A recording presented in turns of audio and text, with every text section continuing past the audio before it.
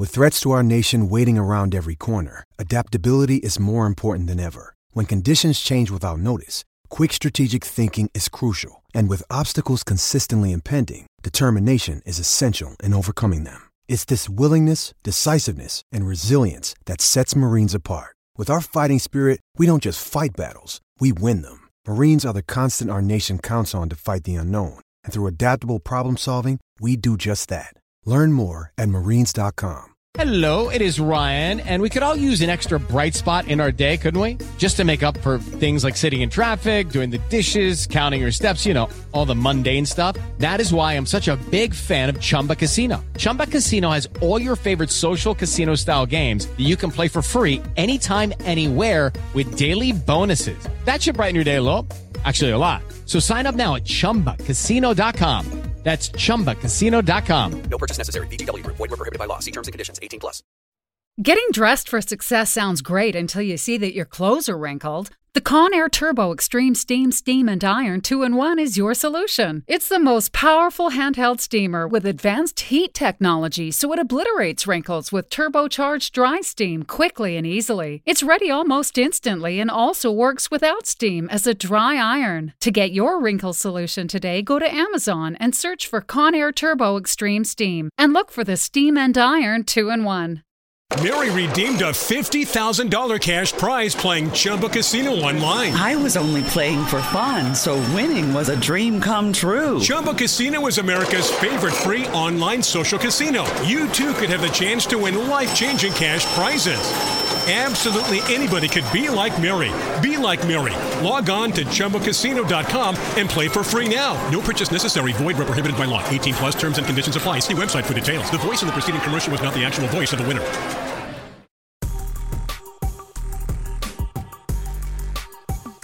This is the Sons of UCF, the number one place for UCF sports, with your distinguished host, Adam. What was your reaction when you got notified that you were going to be a Hall of Famer? How does that sound to you, Coach O'Leary, Hall of Famer? Yeah, I'm in a number of inducted into a number of Hall of Fame. And Mike.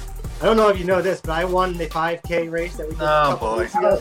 Now, here are the guys.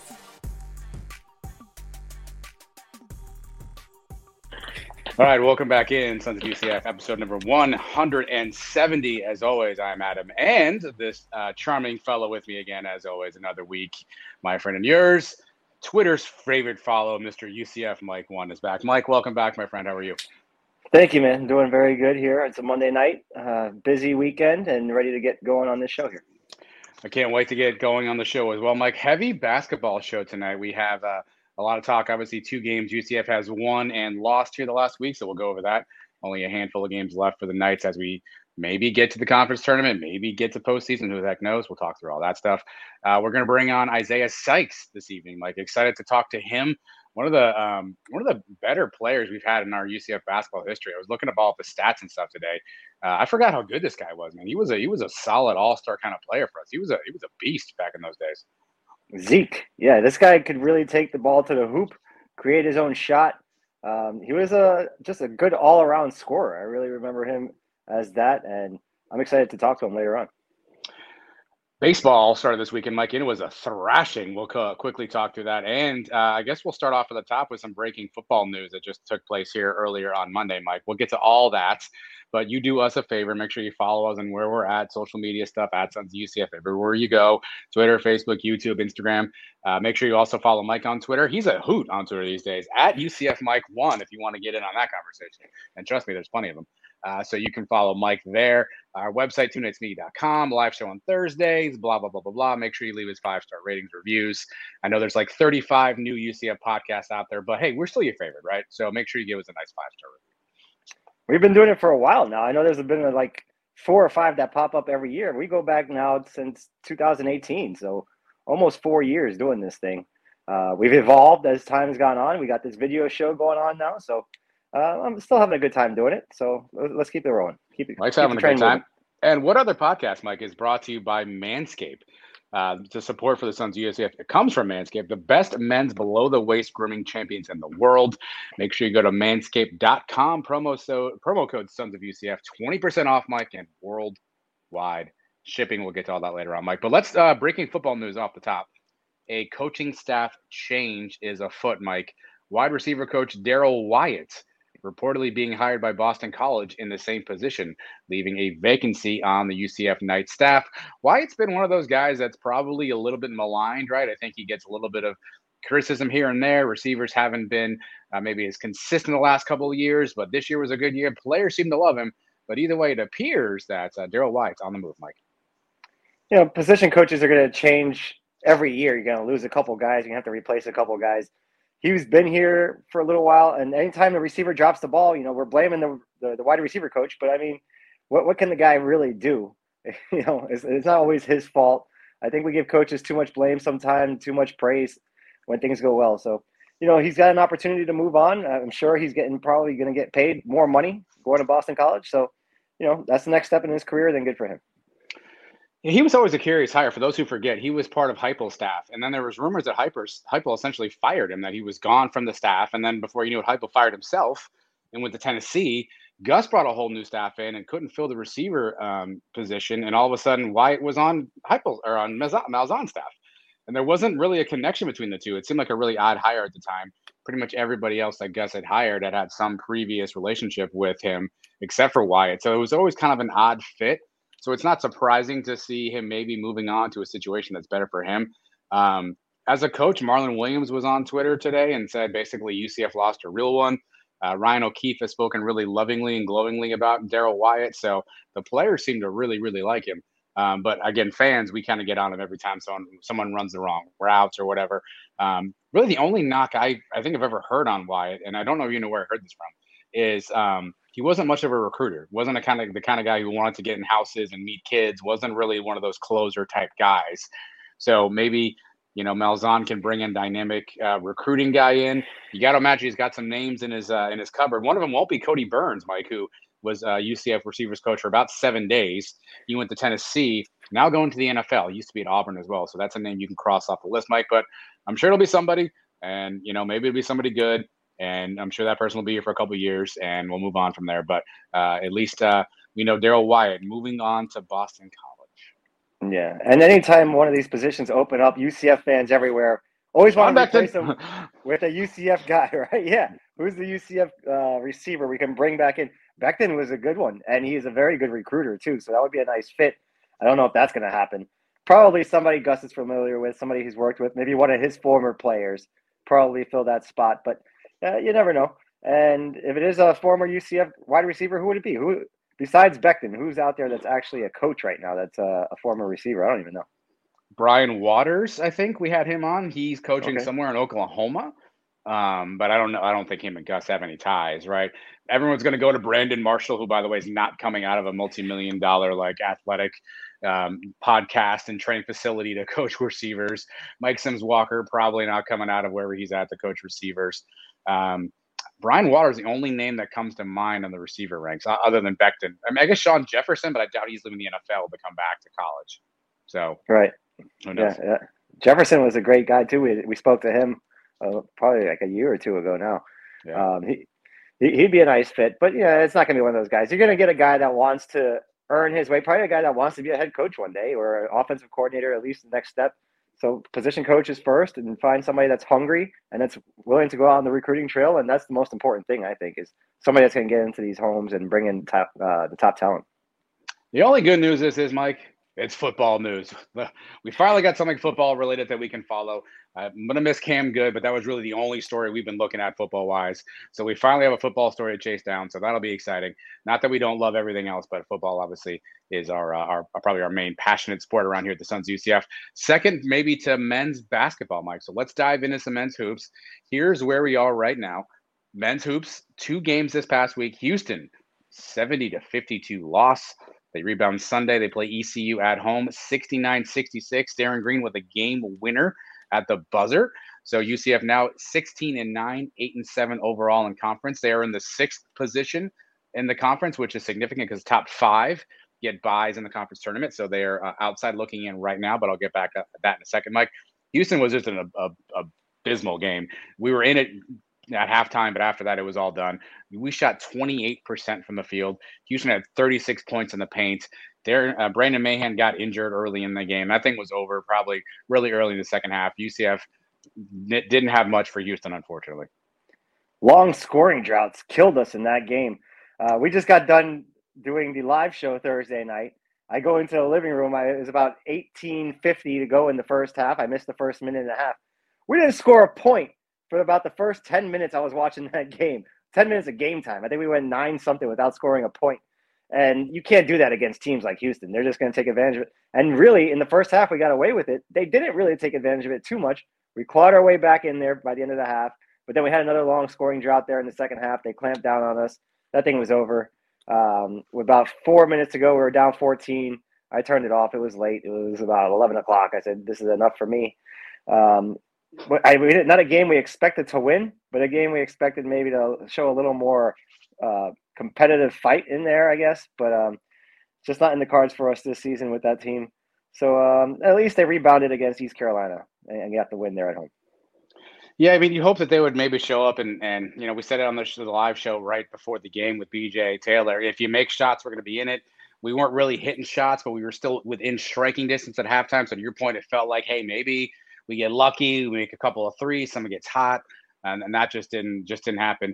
And then even ECU, Mike, again, a nice 69-66 win. Darren Green had 19 points. Your favorite player, Ty Freeman, off the bench, off the cobwebs, dusted off the mothballs, came in at 11 points, provided a lot of energy, frankly. He was a really good spark in the game. And UCF now wins that one, Mike. So, yeah, you make up for it. But, again, here we are, 16-9, 8-7 in conference. And here's why that's significant. We are sitting in the 6th seed. In 5th place right now, right in front of us, is Temple. They are 8-5 in conference. Tulane ahead of them and 9-5 in conference. But we only have 3 conference games left. Temple has to play Memphis, Tulane, Houston, and the Cows. Tulane has Houston, Temple, UCF, and SMU.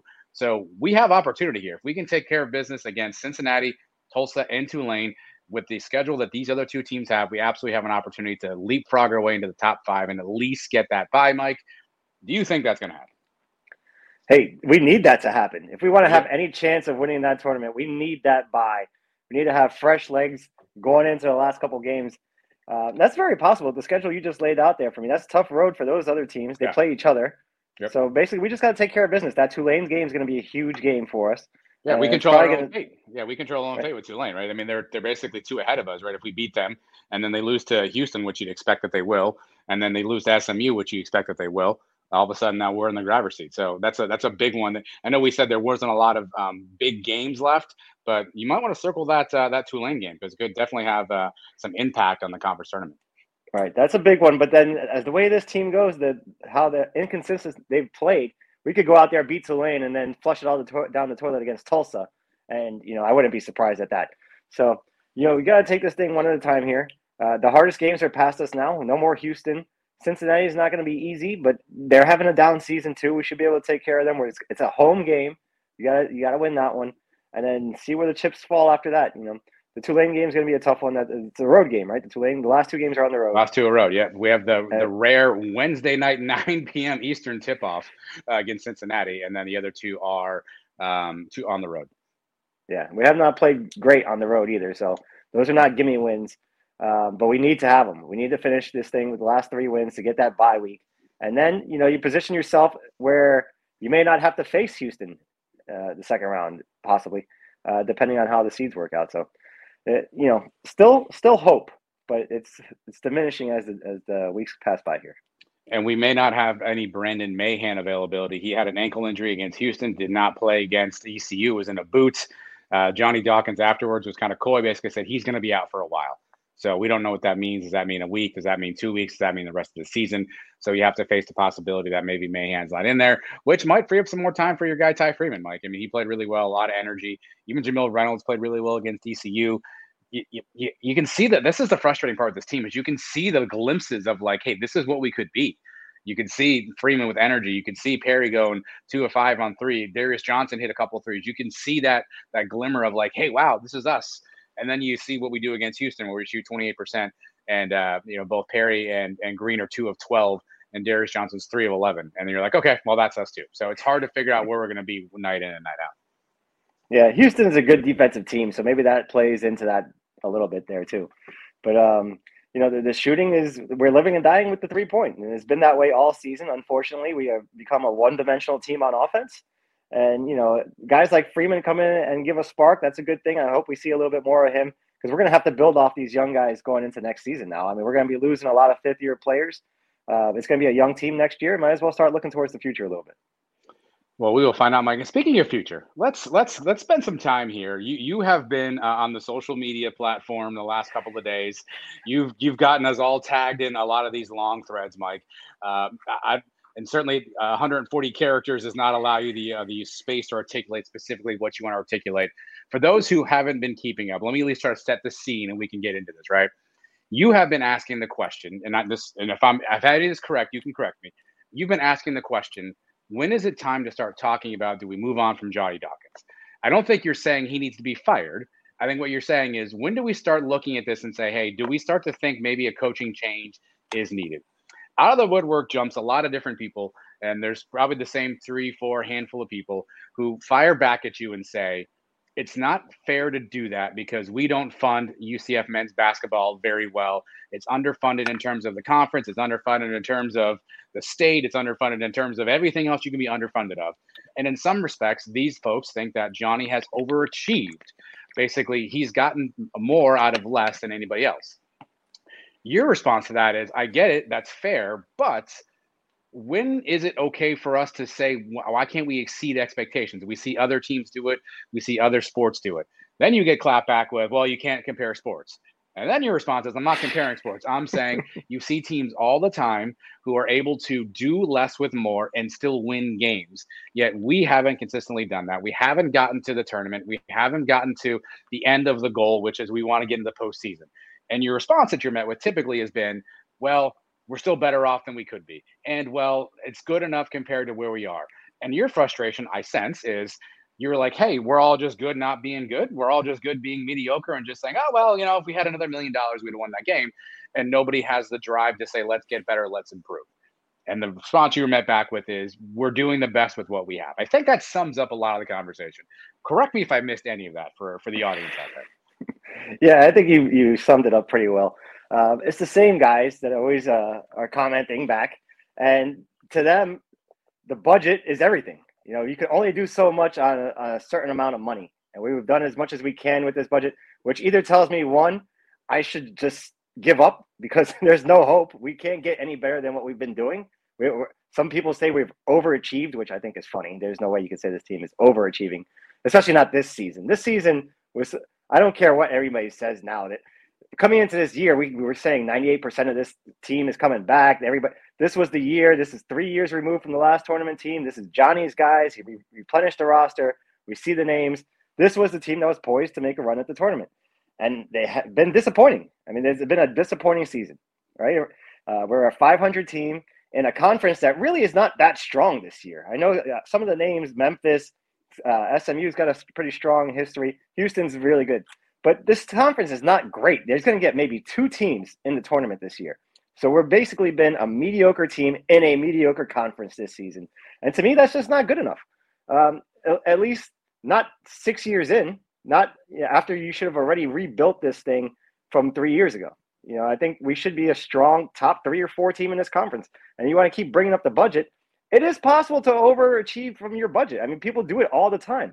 And they throw out the football examples of, UCF gets this much money in football, and this is how we compare to the other teams. I saw that list of top 15 teams in football. Half of those teams are no good. And where are the teams like Coastal Carolina and Louisiana and Appalachian State that have surpassed their budgets and played over their heads? That's what we're asking for. We're asking not to do it every year, but every once in a while, play above what we're supposed to be playing. And it just hasn't happened. Well, it happens in college basketball too, right? I mean, Chicago Loyola was in the Final Four. Butler back in the day went to back-to-back Final Fours. And I don't have their budget numbers in front of me, nor am I going to look them up. But it happens all the time where teams who on paper shouldn't be competing based on resources are able to go in and win games. And I think that the challenge here is, if for some reason, anytime you want to question whether or not coaching is the problem, everyone gets really upset about that and says, well, Johnny, he's doing the best he can. He's a nice guy. And none of that's disputable. And I don't even think, I'm not trying to put words in your mouth. I don't even think you're saying he needs to go. I think what you're saying is, when do we start saying this team is underachieving under Johnny Dawkins? What should we do about that? And you're met with nothing. We should just, you personally, Mike, should donate more money, and I should donate more money, and everybody else should donate more money, and then Johnny is going to win. And the challenge is, I think both of those are probably true, right? You're asking a micro question. Hey, we can't start games in an effective manner. Hey, Darius Perry has a tendency to dribble the ball off his foot. Like $1 million isn't going to solve that. Like, that's not going to make us start a game any faster. It's not going to make us drop a better play. JP Gilbert said it on Twitter. He's actually partially right.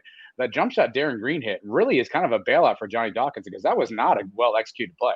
I mean, Darren got the ball in a really awkward spot and was able to at least face up and get a shot off. But that's not a high percentage shot, but it goes in and it looks like we drew up a great play.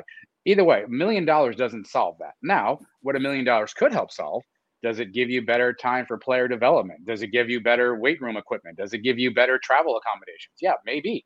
And do those things translate to wins? Sure. But I just find it funny that we can't ask questions in the micro because the macro is bad. So we all just have to accept that whatever's happening today is fine because we can't solve for what's going to happen tomorrow. I think what you're asking are fair questions. I don't think you're saying fire Dawkins, he's got to go. I think you're saying, what do we have to do to get better? We are not consistent. Here's Johnny's record. He is 110 and 69 in his 6 seasons at UCF. That's a 61% win percentage. He is 56 and 49 in the AAC. That's 53%. We've been to the postseason twice in those 6 years. One of the NIT and once the NCAA tournament where we got to the second round. That's the resume. That's where he's at. I'm not saying that's good or bad. I'm not saying you compare that to budget and coaches and other scenarios that's good or bad. But I'm saying is there is a point where you have to go, okay, what are we doing and are we heading? And the answer can't just be, well, it doesn't matter until we get money. Yeah. And basically, I've looked at this Johnny term so far in 2-3 year sections. Now, if you flip them and the first 3 years were the last 3 years, you would see, hey, we just went to the tournament. We just went to the NIT. Things are looking up. The problem is the best 3 years were the first 3 years. And now the last 3 years have gone downhill. And let's face it, those teams that he had the most success with were not his recruits. Those were not his players. He took over a team that had BJ Taylor, Taco Fall. He brought in Aubrey, obviously. But, I mean, that most of that team, Chad Brown, those guys were not his guys that he brought in here. So this team that we're seeing now is his guys. And this team that I'm seeing this year is a team that I see undisciplined. They've made some mistakes that have cost us games this year. You get a ball, the game against Temple, you got to know where the possession arrow is. You got to know the situation. The guy comes up, ties you up, boom, we lose that game. I've seen a guy inbound the ball and be the first one to touch it. I've never seen that happen in watching basketball at any level. Things like that. How many times you mentioned guys dribbling the balls off their foot? The one-dimensional offense has been hard to watch. The defense has not been as good as it was early in the Dawkins era. And I don't see us out hustling people. It's fine. We don't have the talent of Houston, maybe not even Memphis, even though we were able to beat them. But we're not out hustling these guys. I don't see us diving on floors for balls. I don't see us out rebounding anybody. That, to me, is partly coaching. And, coming out of timeouts, you just said it. The play for that won the game the other day, that wasn't a great play, but the shot went in. Sometimes that happens. But that's coaching, too.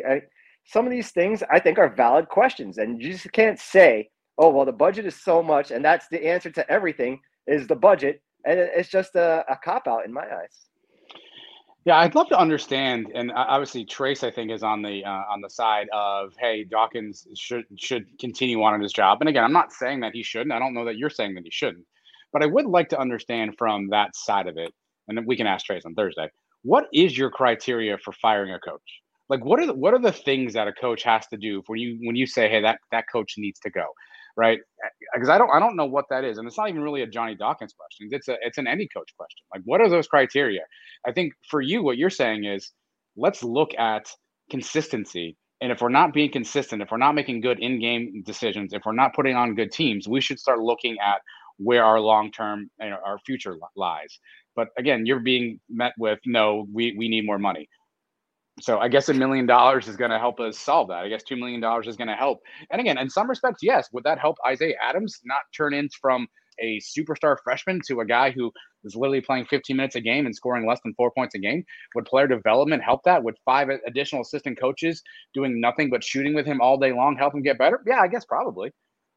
But will it help Darius Perry not dribble off his foot? I don't know. I doubt it. But maybe we have better cones if we have more money. I have no idea. Maybe we get higher brooms on jump shots so that we can have hands in guys' face in practice.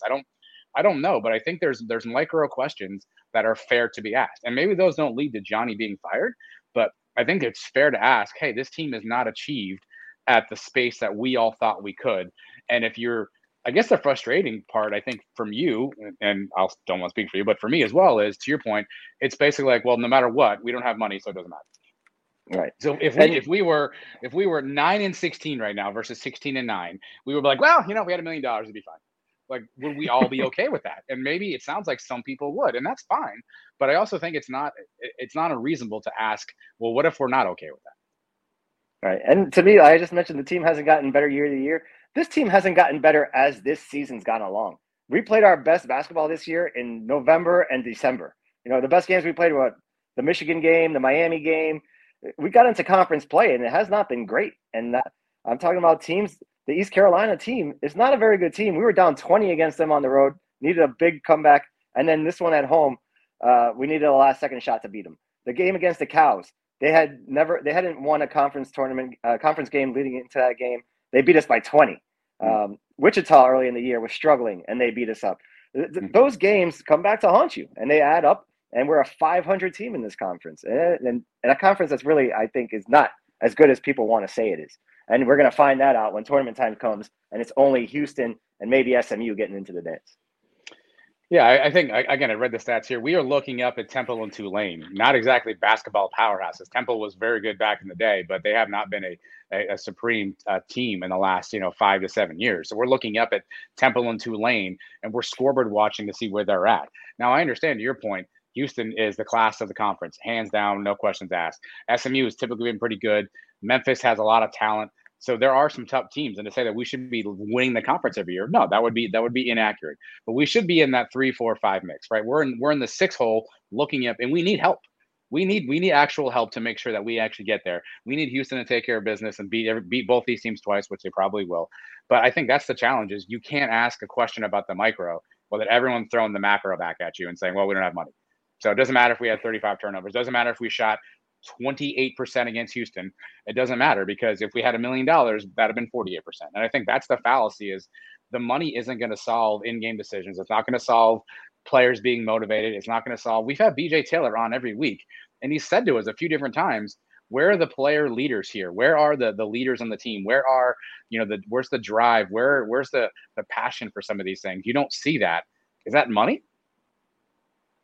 No, I don't know.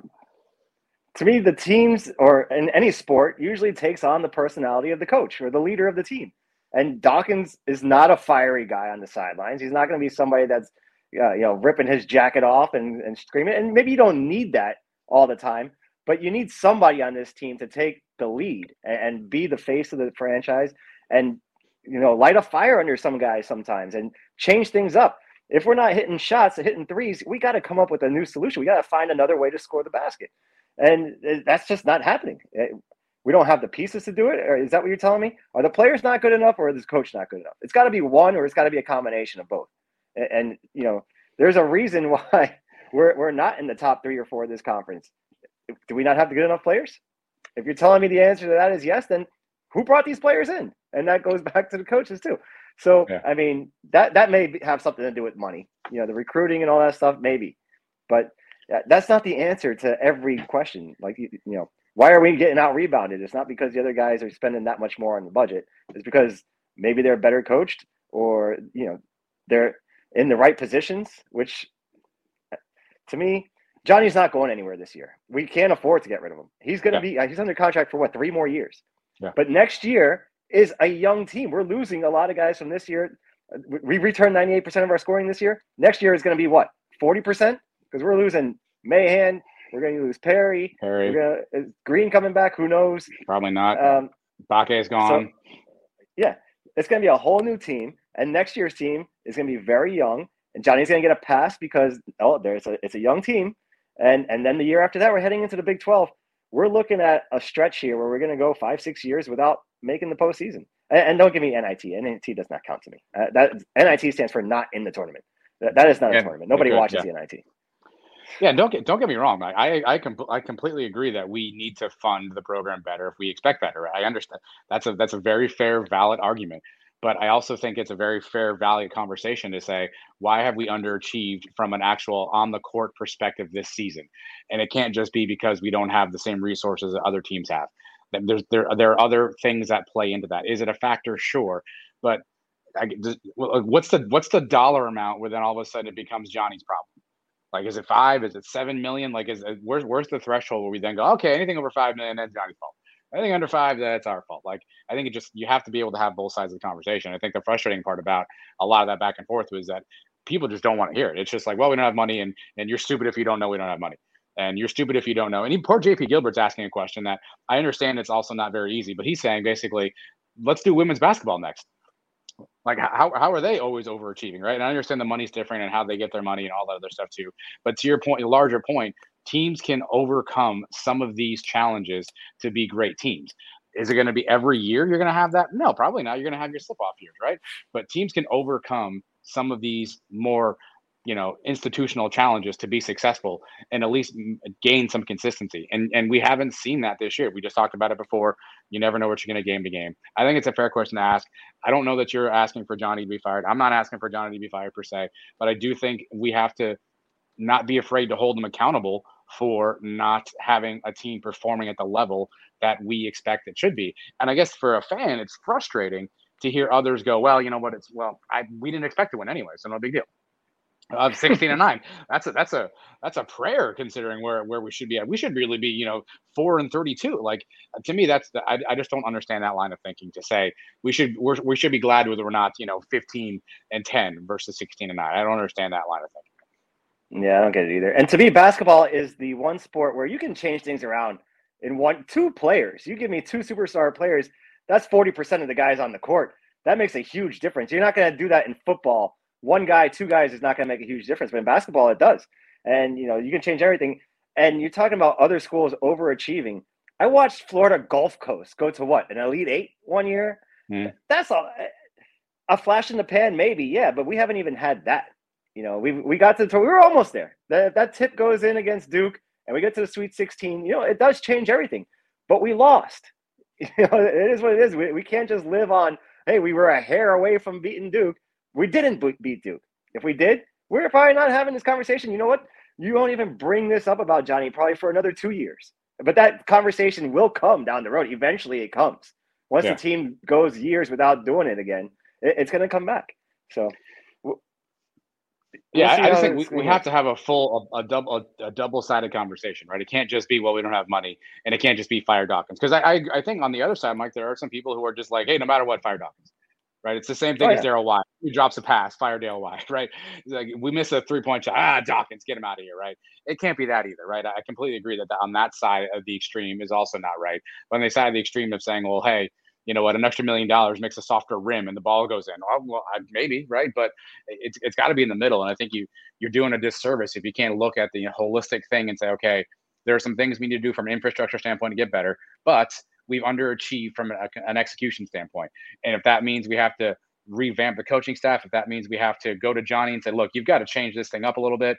I don't know what that means, how you do that, but I think you have to have those conversations. And I don't know, like, I feel like if I went to my boss and said, hey man, I know my performance wasn't great, but if I just had like another $1 million, I'd be a whole lot better. Like, sometimes it's a results driven business and you have to get the results. And yes, there are reasons why results are how they are, but you don't get to just skate ownership of those results, right? I think you have to own those and figure out, can we do something differently here? And to just shut down that conversation, I think you're actually doing the program a bitter disservice, because you're just basically saying, well, we can't compete till we get money. So no, but why bother coming here, recruit? Because we don't have any money.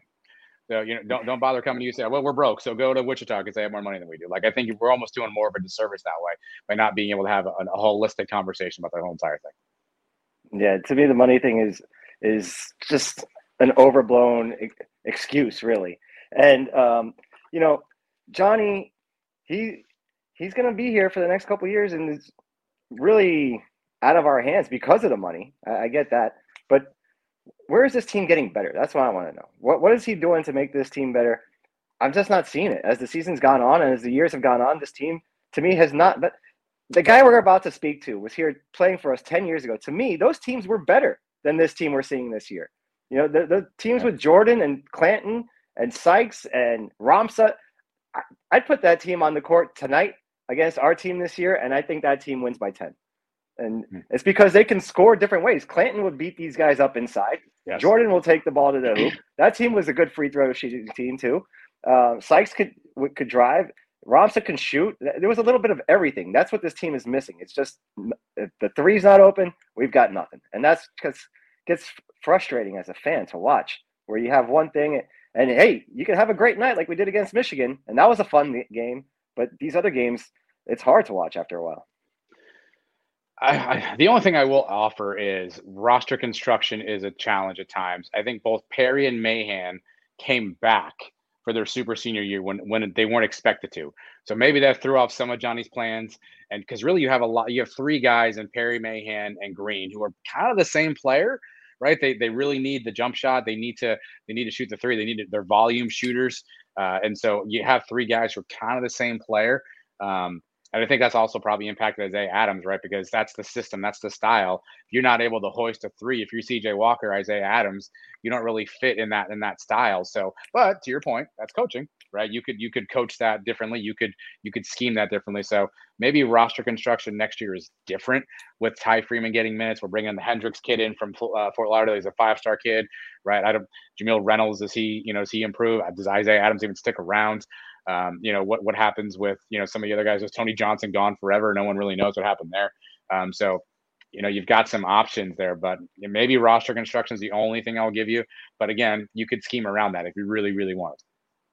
Yeah. Isaiah Adams he was a Mr. Florida basketball player, had a pretty good year last year. I saw a lot of promising things.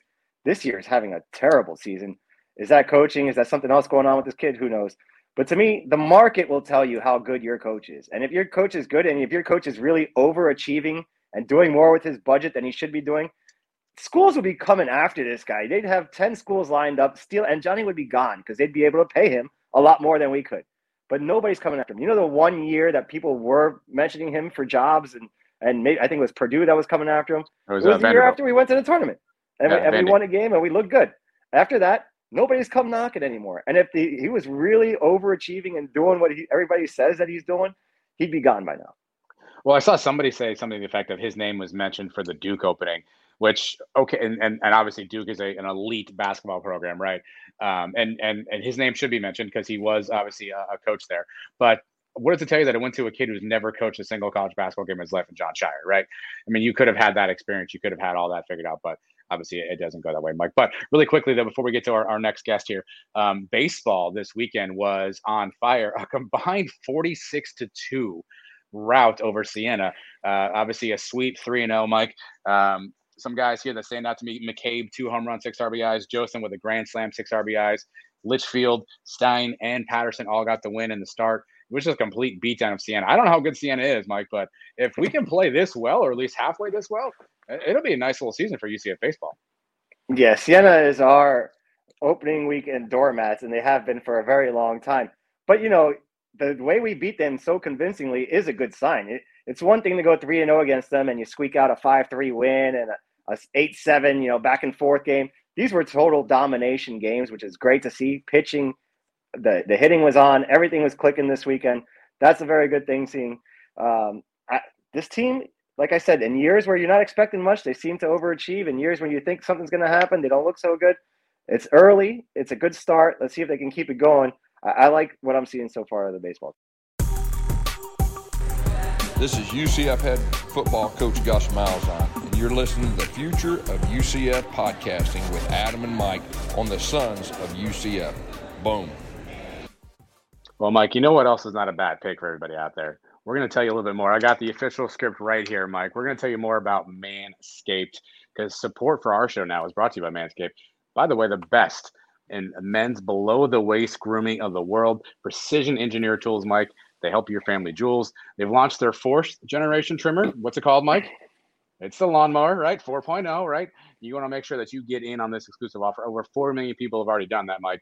Go to manscaped.com/Sons of UCF, and 20% comes off your bill. It's a no-brainer. I don't know why people aren't doing more of this.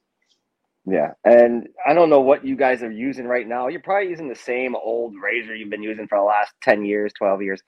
Get rid of that. Now, I was doing the same thing.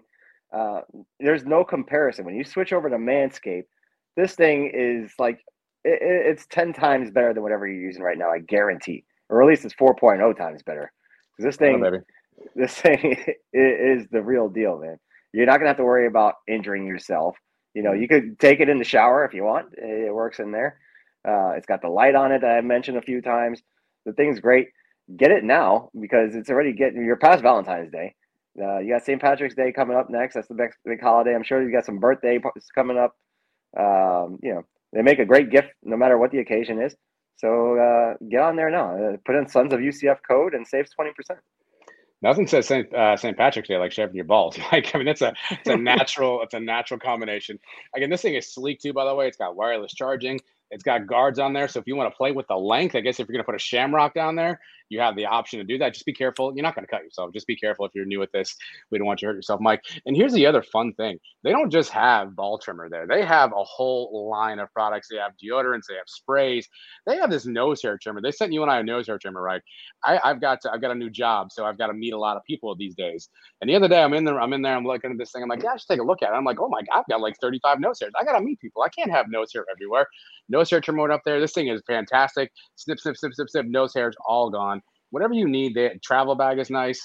They've got a lot of good stuff. It's not just the ball trimmer, which by the way, the 4.0 is it's top of the line. You're going to want to do that. But whatever you need, whatever your needs are, if you're not in the ball trimmer thing right now and you're a little reluctant, that's fine. We get it. Trust as it works though. But if you're not into that, there's so much out there. Like go to manscaped.com. Sons of UCF's your promo code. And whatever you get, 20% off. That's it. It's magic. 20% off Sons of UCF. Boom.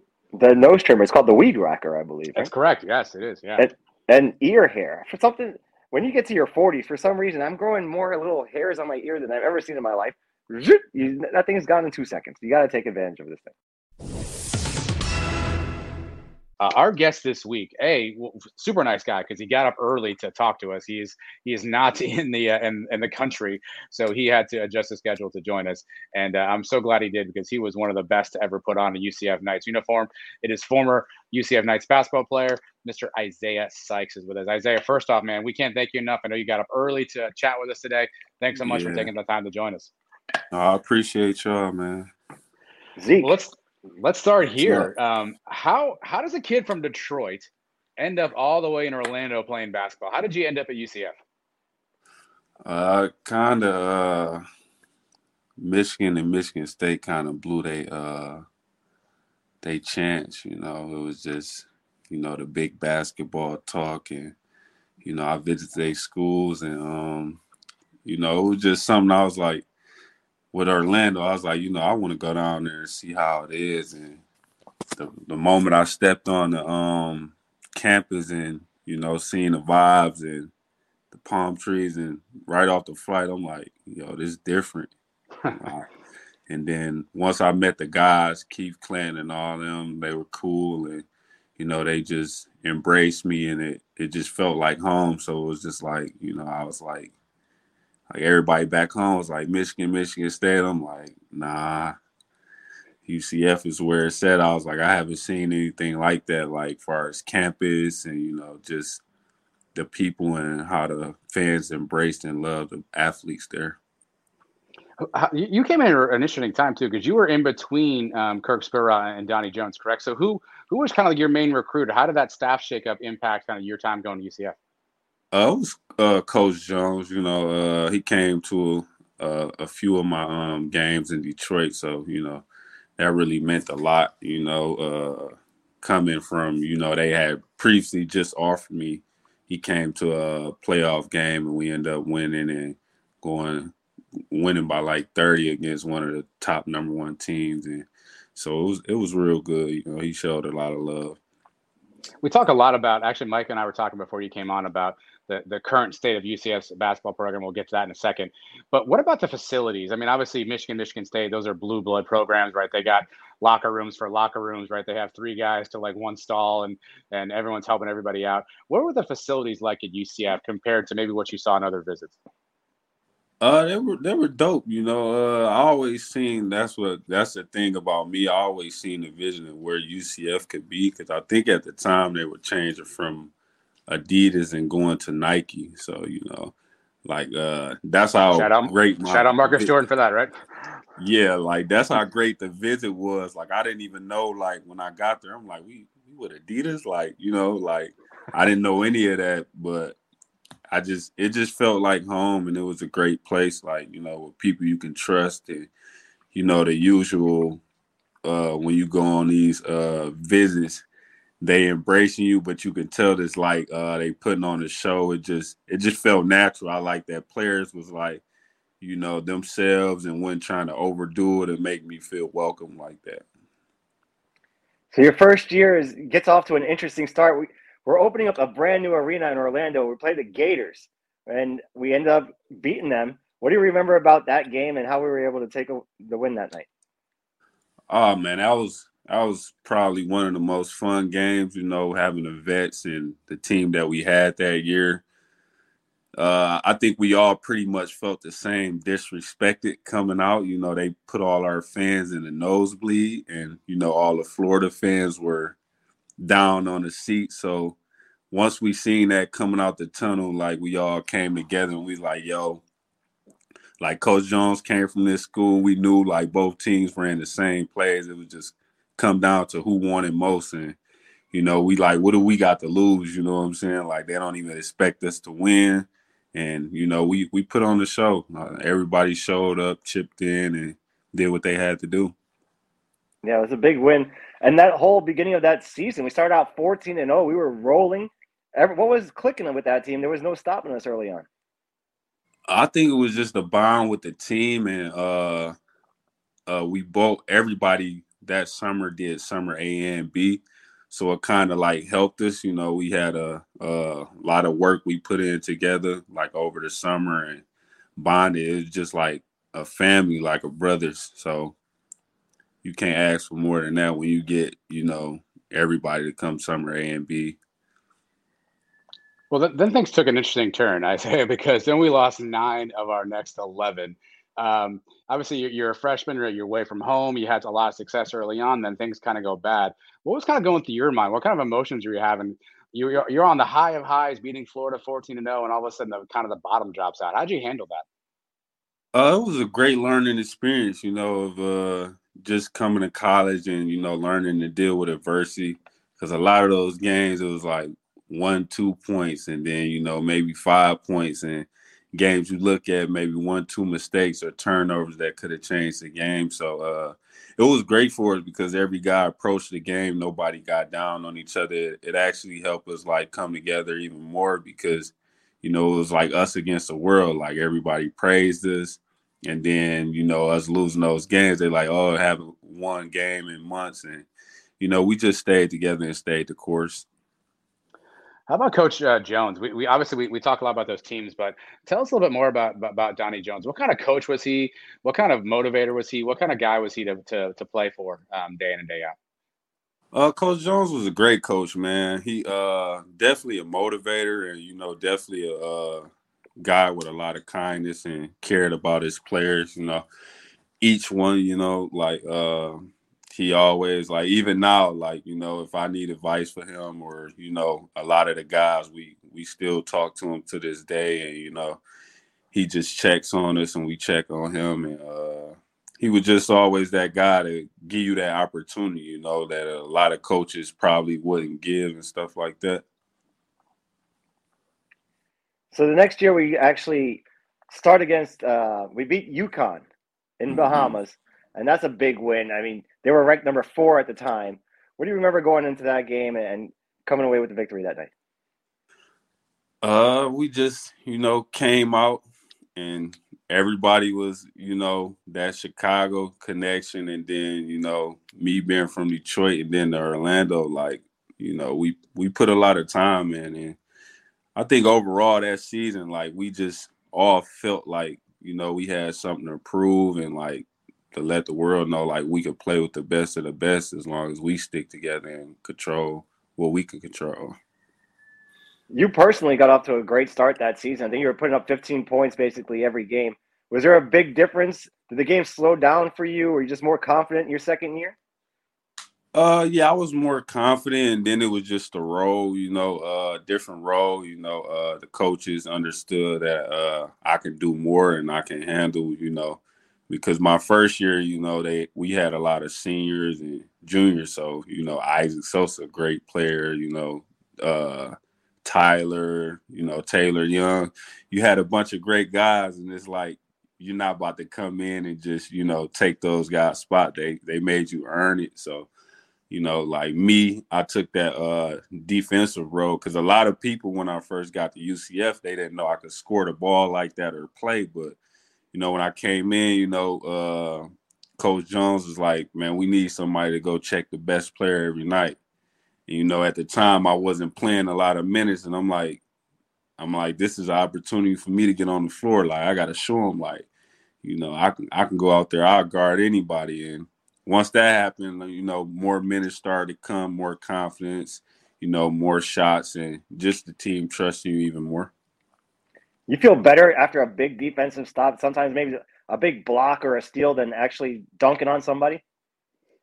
Yeah, that's one of the things. Like in Detroit, we take pride with that. You definitely it's a great feeling when you come out and a dude averaged 30 or they got him going first round and you can hold him to 15 points and he averages 25 and 30. So it's a great feeling just to know and see a lot of people didn't know I wasn't known for defense coming out. I had defense, but to check the best player, that's something I always did personally. But that over that summer, I knew I was like, okay, this is what, going to get me on the court. So, I checked Marcus Jordan, every day at pickup. It was to the point where he yo, man, you ain't got to check me every day. We going, I'm like, nah, you the best here. So, I was like, this is the way I'm going to get better on defense. So he kind of helped me a lot, guard him every day in practice. And then, the versatile guys like Dave Diakite, and then checking Keith Clinton some. It just showed the coach the game more trust in me and let him know, I'll guard a big or whatever the team need at that time, I was willing to do. Zeke, with college basketball the way it is today, do you think guys still have that mentality? It feels like now it's run and gun, shoot the three. Do you think there are guys is that a lost art, a guy who says to the coach, give me the best player? Or do you think college basketball is kind of morphed into guys want to shoot, guys want to score? Yeah, I think that's one of the things I like to see guys do. Mainly at UCF, the team they got this year, they very versatile, from point guard to center. I just want to see them take the next step, and I want to see somebody come out with that pride and just be like, hey, we're gonna lock up, because they are also one of the best defensive teams in the conference, but I feel like they can do more. I would like to see them, go into a 2-2-1 press or a 1-2-2 press. I think it'd disrupt a lot of teams and take them out their rhythm. Yeah. Well, getting back to that season, I got to ask you, you had I'll call it an interaction with the head coach of Marshall. Obviously, it got blown out of proportion, right? Videos are still out there. The guy had a mini heart attack on the sideline, but he actually didn't have a heart attack. From your perspective, what the hell happened?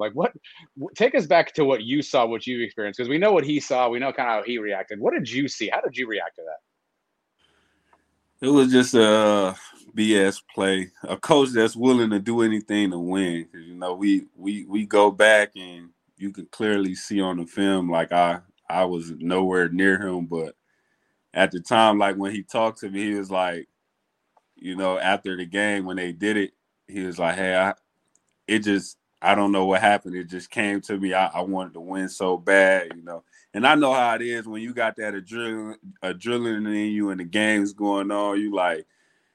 You do whatever. When I seen it, I'm like, yo, this can't be real. I'm like, this is crazy. But at the end of the day, it helped them get the win. And, it was upon the referees to handle that. But, it worked in his favor. I mean, that video still pops up every now and again, right? Every year or so, someone breaks that thing out. Does it bother you to see it? Do you just laugh at it now? How do you react when someone brings that back up to you? It always just bring that chuckle, man. Even now, I think last week somebody reposted or tagged me in it. And I'm like, I just laugh. I'm like, yo, this was years ago. And like, I just sit there and think about it. Like, you know, I'm in the locker room. I'm like, dang, we lost because of me, you know, like off a call that, you know, everybody can clearly see like the coach didn't do. And I'm not sure anything happened to him. Like, I'm not sure if he got suspended for next game, but He did not. he No, he did. did not. Nope. Yeah, that was just crazy to me. But, you know, I think the NCAA improved, you know, with the monitors and cameras, and I don't think anybody would get away with that. I think my favorite video of that one is when they put the Sanford and Son music with it, and he's having a heart attack. I'm coming. Yeah, and it was crazy because when we played them at home, I think the crowd was like, they was chanting something every time he like would do something or like act like they fainted or something. So it was very funny, man. It was just always a time, like especially when we played them at home. It was like the entire game, I'm like trying not to laugh in my head, like, yo, this is funny, man. Like that season, it was a pretty good season. We go 21-9 regular season. We get to the conference tournament. We win a game, and then we lose to Memphis. But at that point, 22-10, you thinking maybe we have a shot to get invited to the Big Dance? I think we should have had that shot, man. Like Memphis was very talented that year, but I think the season that we had, we should have had that opportunity to get in there. But UCF was still establishing themselves and, you know, showing the world more like that they have great athletes. And at that time, I think all our programs were like on the up and coming and like getting better every year. So I think we kind of got overlooked, and you know what I'm saying, like it happens, but you know. So they send us to the NIT. Is there a little disappointment in the team? I mean, we lose the first round. Is it kind of half, you know, we don't really want to be here, we should be in another tournament, or is it just we just got beat by a better team? Yeah, it was a disappointment, and you know, like it was just like at that time a lot of the guys, you know, we didn't even like know what the NIT was, and I'm like, we all like, man, we just worked this hard, and we going, what's the NIT, and you know. And I think we should have just approached it better and, you know, appreciated, like, you know, we got to play post-play. But, you know, we was looking for going for the big win and steady trying to change the culture there. So when you lose the NIT game, does it piss you off to where it motivates you for next year, or is it just kind of another extra game that you didn't really think about? How did it affect you preparing for the next year? Kind of like every loss makes me mad, but a lot of the guys, like, it really didn't affect because, you know, you put all that energy and focus to want to play in the tournament. You know, that's every kid's dream, every college athlete's dreams. And, you know, you don't get that. But, you know, I think a lot of guys sleep on the NIT because it was a lot of talent in there, you know, talented teams. So it's a great tournament to participate in, but you know, a lot of people main focus is like, you know, the tournament. That's where you get noticed and can get a big opportunity. Well, before you can even tip off the next season, news breaks that UCF is not going to be eligible for conference play, for tournament play that year. Obviously, things outside of your control, you as a player, have nothing to do with any of that stuff, right? But obviously, sanctions come down. How did you guys find out about that? Was that something you guys knew about? And then what was the reaction when you realized that, hey, we're not going to be able to get to one of our goals this year through no fault of your own? Yeah, I think they told us a few games in, and a lot of players were like pissed because, you know, you like basically like this season, like every team we play, you know, they gonna basically get the win and stuff like that. And, you know, we can't play. We're not playing for anything. So I think that was one of the most special seasons to know you going out there with your teammates that every night and, you know, working hard, trying to still win and, you know, try to still stay together and stay positive, knowing that you not going to be able to play in the tournament. And, you know, so that was a big brotherhood moment for all of us. Well, yeah, you guys lost a lot of talent from the year prior too, but you, again, as Mike said earlier, you stepped up your game big time. You were averaging over 16 points a game, and something rare. You very rarely see this, at least today in college basketball. You had not one, but two triple doubles that season, right? Which is not something you see a ton in college basketball. What I guess what about your game gave you that versatility? Was that something that you were just like, I got to do whatever I can to help my team out? Were you aware that you were close to triple doubles in those games? Was that a goal of yours? Like, walk us through kind of the experience of knowing you're kind of right on that doorstep. No, that's the thing. Like I would never know like I was right there to just be like every time I stepped on the court, we had such great fans that from UCF that supportive and like, in Detroit is not a lot of that support growing up. You would get it from your high school, but like, the UCF fans showed a lot of love. So like my thing was, every night I wanted to go out and play my hardest and do whatever I can. And just over those little few years, like of learning, coach telling me, because you got to think my freshman year, I barely even took shots. My role was just to strictly, I had no plays in the offense. My role was just to strictly come in, shut whoever the coach tell me to shut down. And, a thing of mine came to me. I'm like, look, this rebound, I was like, I can get any rebound that come off the rim. I used to actually go in a gym and practice. Like I have people shoot and just miss, and I go in the gym and grab the rebound, get it up quick, and just work on getting offensive tips and stuff like that. So it kind of helped me overall. And then towards that time, I started putting everything together. Like I always been able to pass and rebound, and now like I was scoring. So it was just a mix of everything. What's the hardest one to get? Is it the 10 assists? Is that sort of the hard mark to get past? Yeah, that was kind of the hardest mark, coming off, it's kind of tough, defense back then, it was gritty, guys in your face, it was different. Like, like now in college, I feel like college basketball is turning into more entertainment. Like, you don't see guys, pressuring effortlessly and, you playing in college basketball and you playing a team, like within 5 to 6 minutes, like you should be tired if you out there giving your all. Like I know when we was playing and we was running the press, everybody knew like 3 to 4 minutes, we was getting that sub. So, you can go all out and, just do your best within those minutes. But, college basketball is to me, is more entertainment. And, that's what I would like to see from the UCF team that we have now, like, because I feel like they too versatile. Like they got the big wings, the big guard shooters. And we just lean on the three a little much. So that year, your first team All-Conference USA, we mentioned the triple doubles. You have a decision to make afterwards. You declare for the draft, but then you end up coming back to UCF. Tell us a little bit about that whole decision process you went through. It was tough. I was a guy, I promised my mom, I would get my degree.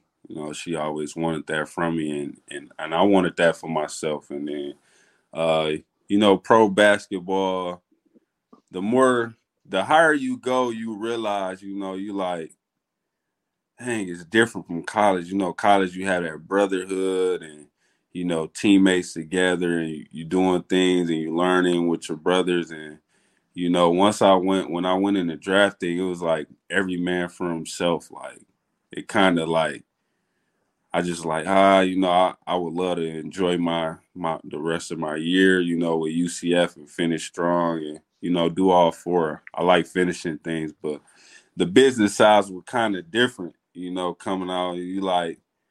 You will see teammates only at practice, like the Sixers when I went to their camp thing.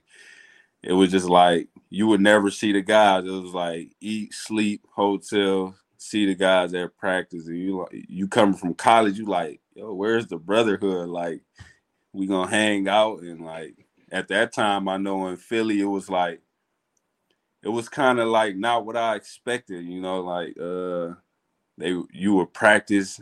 The gym was like literally next to the hotel, and it was like they didn't want you to even go out. Like you had to order room service, and I'm just like, I kind of was like bored with it. Like, okay, I love practicing, I love grinding, but I can't go outside, and like, I knew people from Philly and stuff like that. So it was kind of difficult. It was like the bubble before the bubble.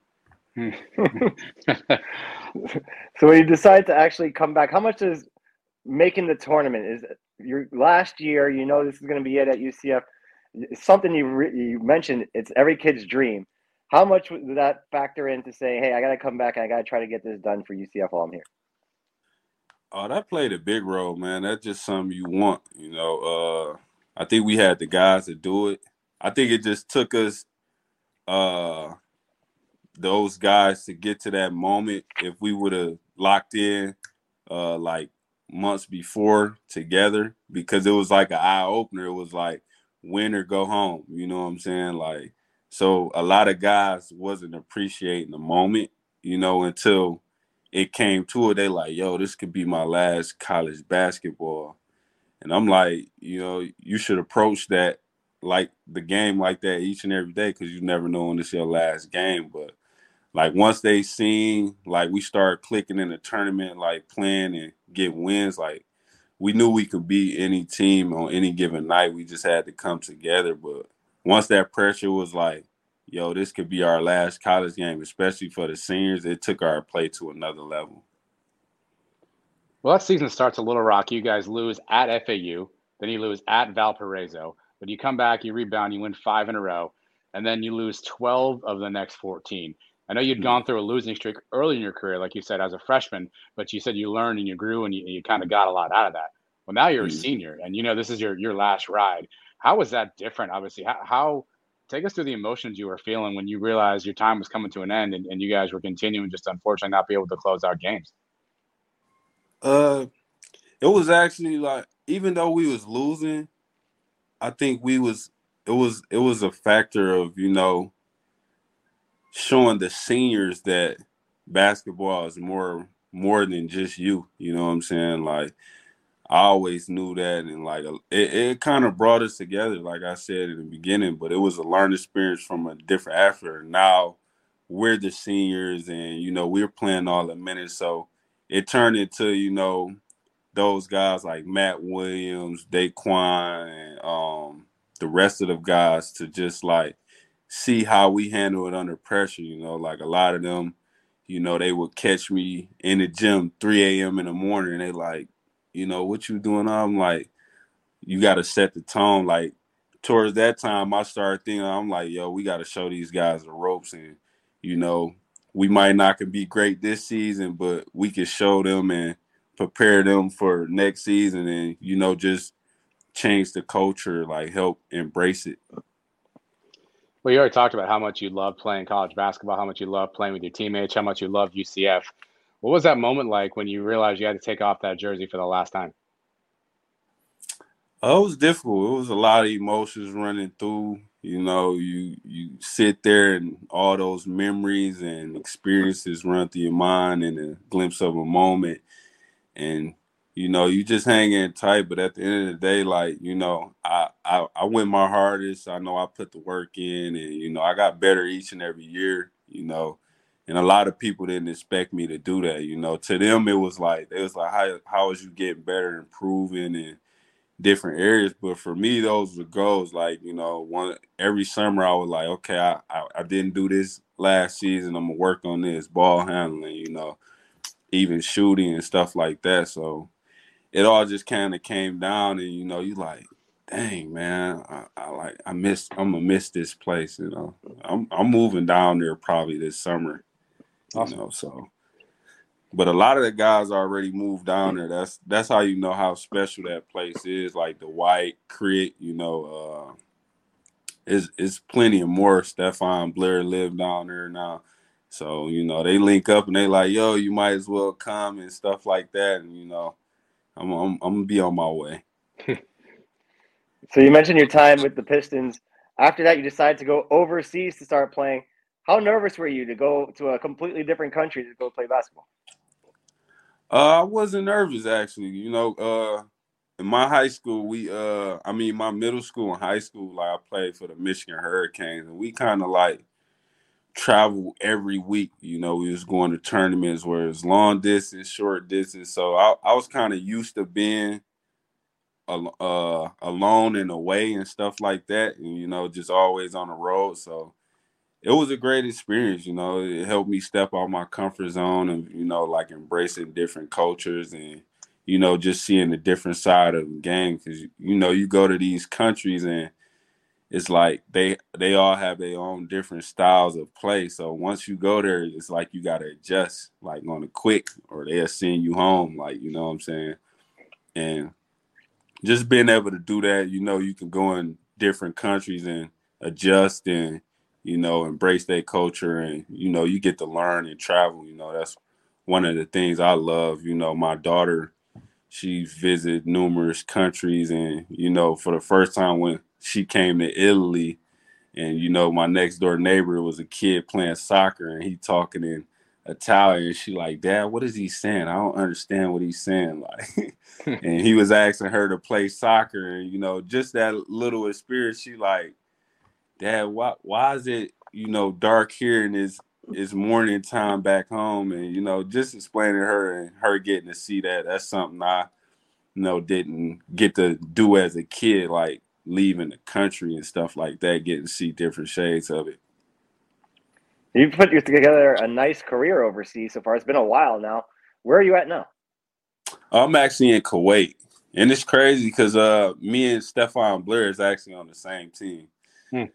Don't ask me how we came up and negotiated with that, but so he was here, and I was about to go to Argentina, and then he like hit me up like the team needed a guard, and I'm like, me and him have talked about it previously. He like, "Man, I want to just play with you again. It was fun playing with you and stuff like that." So, I had told him, I was like, the money's right, the situation is right, So I came over. We actually, we been 6-0 since, I think we in maybe third place, tied for third place, and we start the playoffs. We actually just played tonight. We won sort of by like 50. Sort of by like 50. Wow.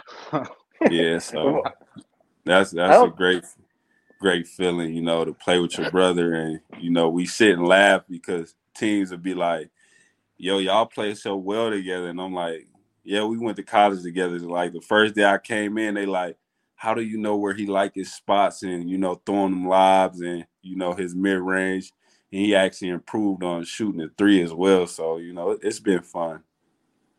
A lot of people, when they hear Kuwait, I don't think they think basketball right away. How do you like living there? Has it been a bit of an adjustment, or everything's okay over there? No, it's actually dope, though. They have a lot of American restaurants. It just feels like America. They have a lot of sightseeing. We stay right off the beach, and man, it was like when I seen it, I'm like, "Yo, this is pretty dope." Like, I'm like, it feels like a vacation place. And it's kind of expensive here too, like, oh yeah. Yeah, I enjoy it. I just been going around, enjoying it, seeing different things, and just embracing it. But you said you won by 50 tonight. How many would you go for tonight? It's crazy because when he was just talking about assists, I had 15 and like 20 assists. Quick little 15 and 20 assists. Yeah. So I don't even think I played maybe 2 minutes of the fourth quarter.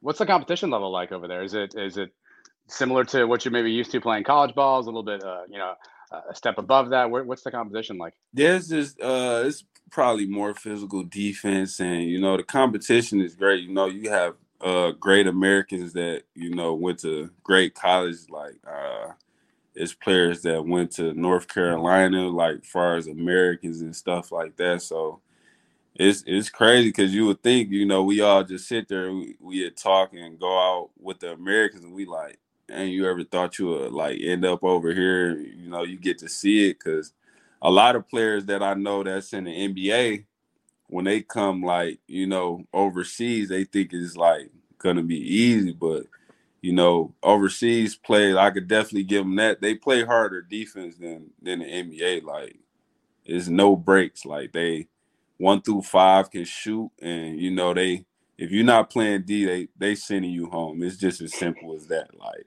they not buying it. So you got to come out and, you playing for money now and stuff like that. So, because I done seen a couple guys that average 20, 25 in the league, and then they come over here and they averaging like 12, 15 points, and they like, yo, they don't give up on no plays. Like, you get a fast break, they trying to foul you on the ground, not no dirty plays or something like that, but the hustle of it is just their mentality is like defense first, and like the NBA, they play defense, but as you can see, like when Team USA came over and played like earlier on, not having that defensive 3 seconds is a big difference when you got to beat your man, and help is coming. Then you got a 7-footer or maybe 2, in the paint just waiting for you. So now you got to learn how to finish over them, and it's not so many openings.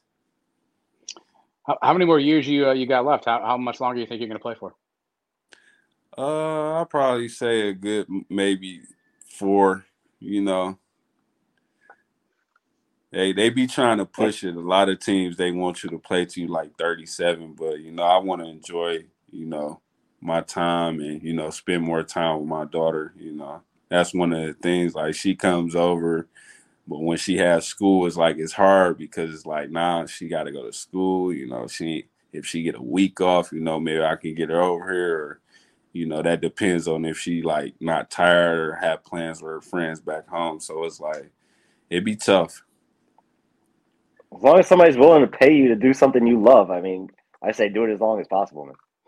Yeah, that's the thing. I know there's some players over here that's 40 and they making 15 to 20,000 a month. Like, I just seen a player, he can still play, and he getting like $50K a month. So the money definitely will make you stay on your grind, stay fit, and just continue to grind.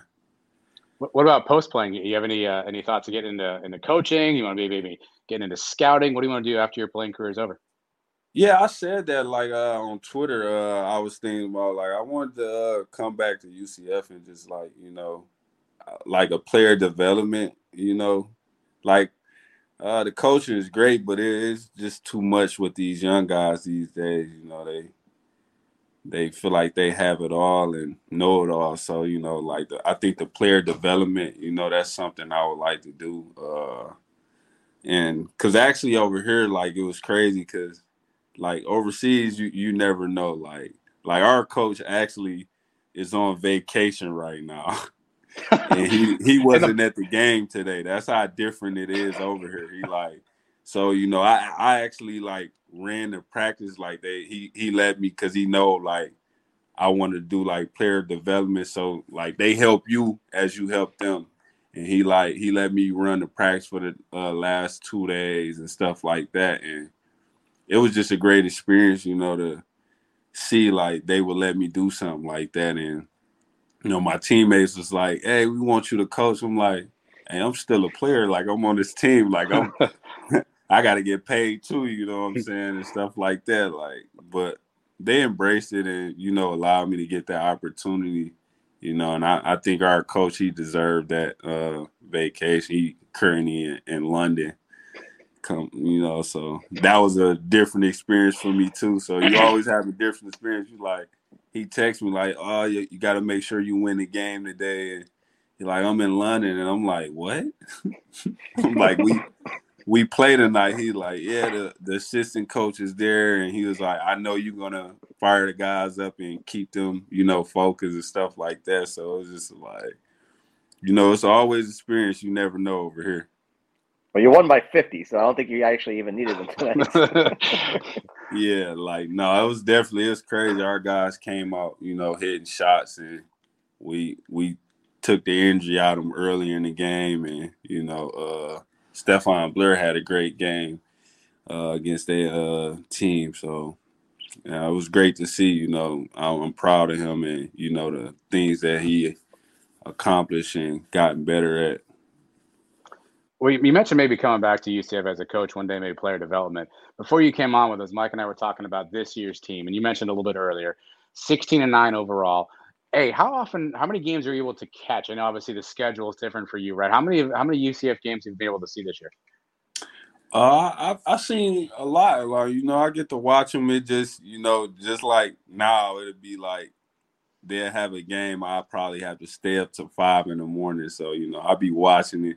And, sometimes, like, I'll be mad. I'm like, man, I stayed up and watched it. And, these guys, I was like, you just see it in their heart, like they could have got that win. It'd be like one or two mistakes, so, they kind of feel like I know me and Trisha Spur, we be on them on Twitter, like, we need that dub and, get the win, focus on the win.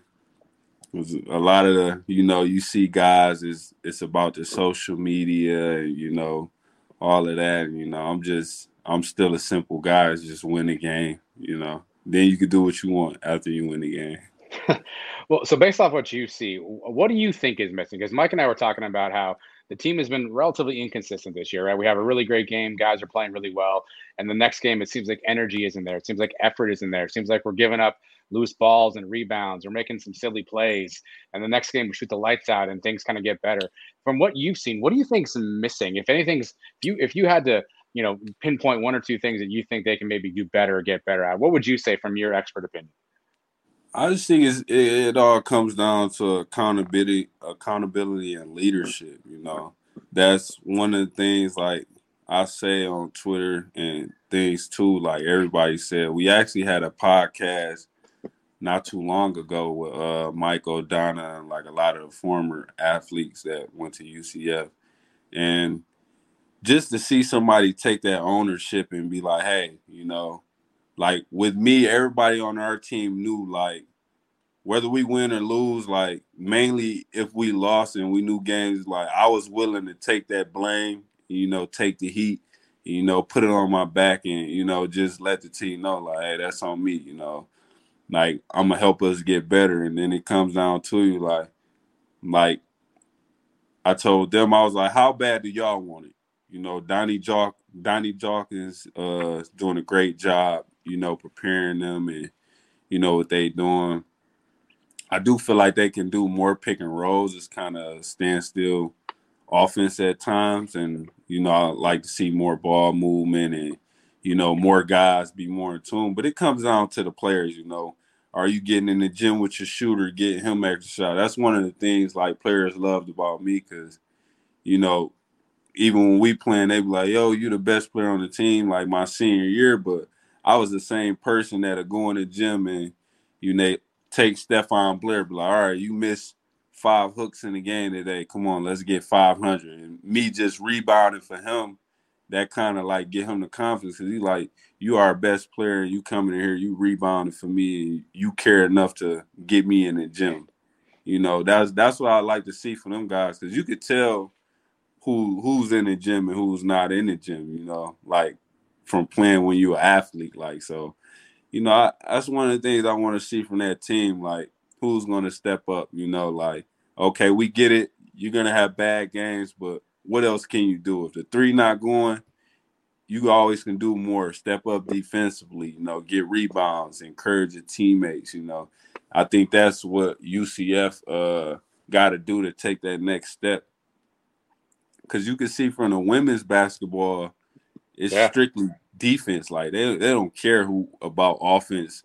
They're not really focused on that. They got plays and they play, but like when you come out in the pros defense, like the women's basketball team, like the sky's the limit. Like you got a lot more percentage of winning games than just relying on offense because offense ain't always gonna be there.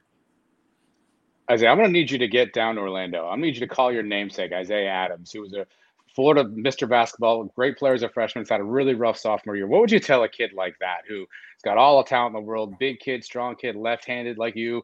He's a good player, but he's had a really rough year. What would Isaiah Sykes tell Isaiah Adams? I would just tell him to embrace that adversity. That's one of the best things I did. Everything that like reporters or like teams would say I couldn't do, I went and worked on it. I didn't complain about it, you know what I'm saying? Like, I think he just got to continue to grind, I would like to see their team, like, get in the weight room more, like, because I got to see the Memphis game and, like, the difference in, the weight room from their bigs to our bigs. It was just, like, completely different. And I'm like, because the bigs we have, they more versatile. Memphis big mans, they catch the dunks and set screens, but, like, our guys actually are skilled. So, they get that physicality. And, they can do more. That's one of the things that helped me when I was in UCF, like the weight room. And I would always tell people that's what separates men amongst boys in college. Like, you got to get in there. Like, how much would your team beat this tier's team by? Because I've been saying this for the last couple of weeks. I think 10 years ago, that team with you guys, you, Jordan, Clanton, Romsa, all those guys, I think you guys would school this year's team. You?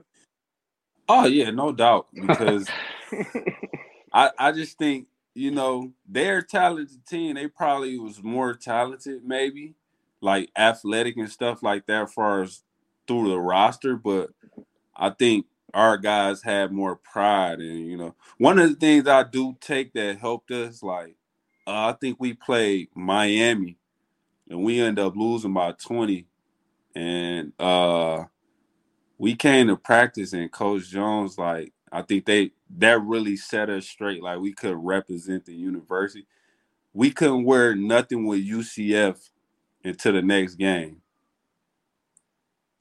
And, like, on campus, you couldn't practice in the uniform, the jerseys, and, like, I think that really set the tone of, like, pride and knowing, like, hey, you're not playing for yourself. You're playing for a school, a university. Like, we all won.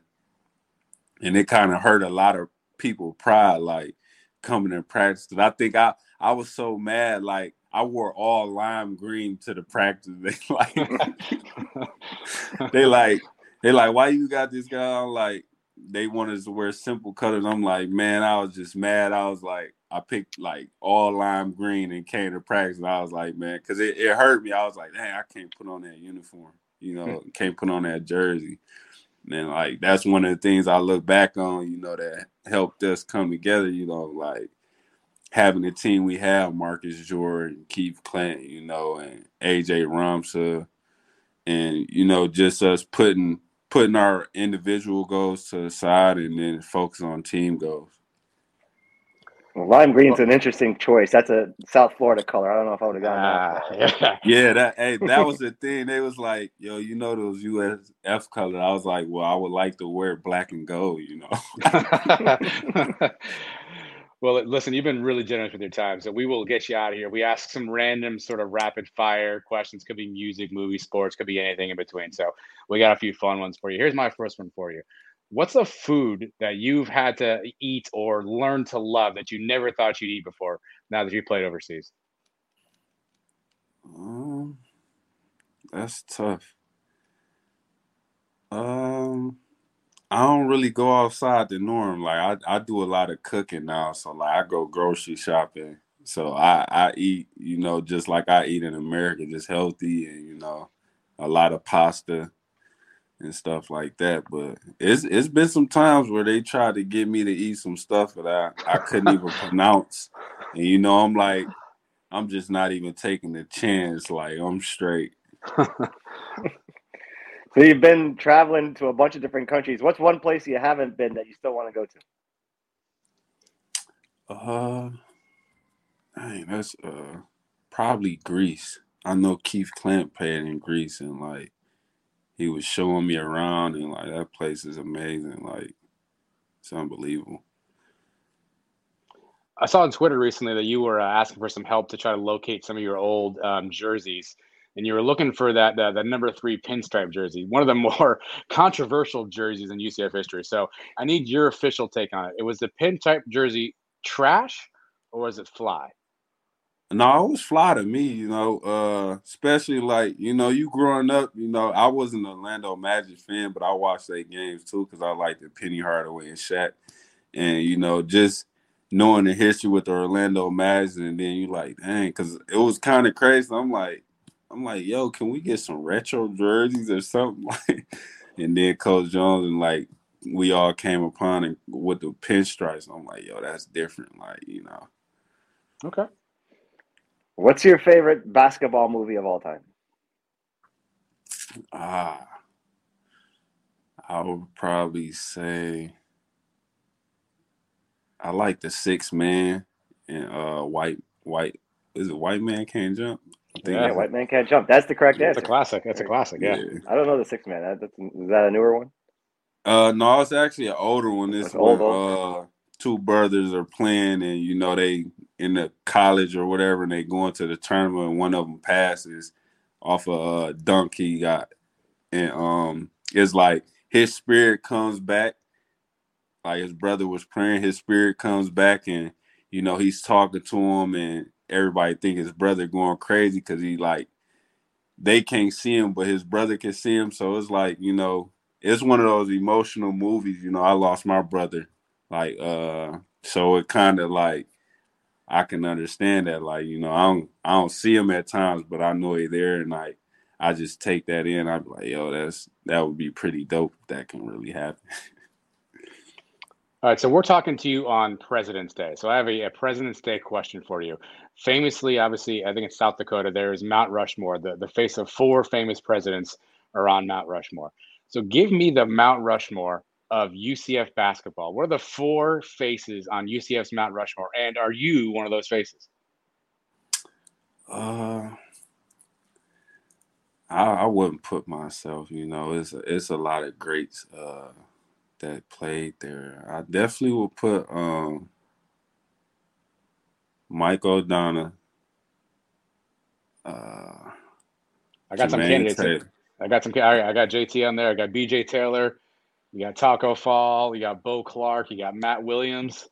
Definitely, yeah. I mean, it's a lot of great players that's been through there. So, like, you know, I don't put myself above anybody. Like, you know, we all were great players, and you know, we all did what we had to do and was special in our own way.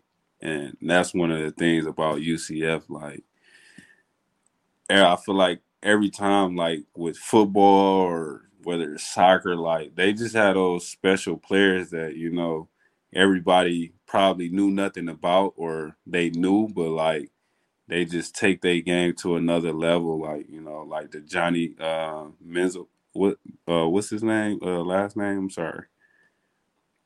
Which guy? The football player that Johnny got Manziel? hurt. Yeah. Mackenzie Milton. Mackenzie Milton. Yeah. Like him, you know, his story is, you know, crazy, you know, unbelievable. You know, what he's doing now. I see he just like released the app for UCF and stuff like that. And it's just like, once you go there, like you just want to be a part of it. It's like, dang, this. Like, nobody would have thought this school was that amazing until you, like, I tell people, I'm like, once you go there, you'll see what I'm talking about. Like, if you could have one superpower, what would it be?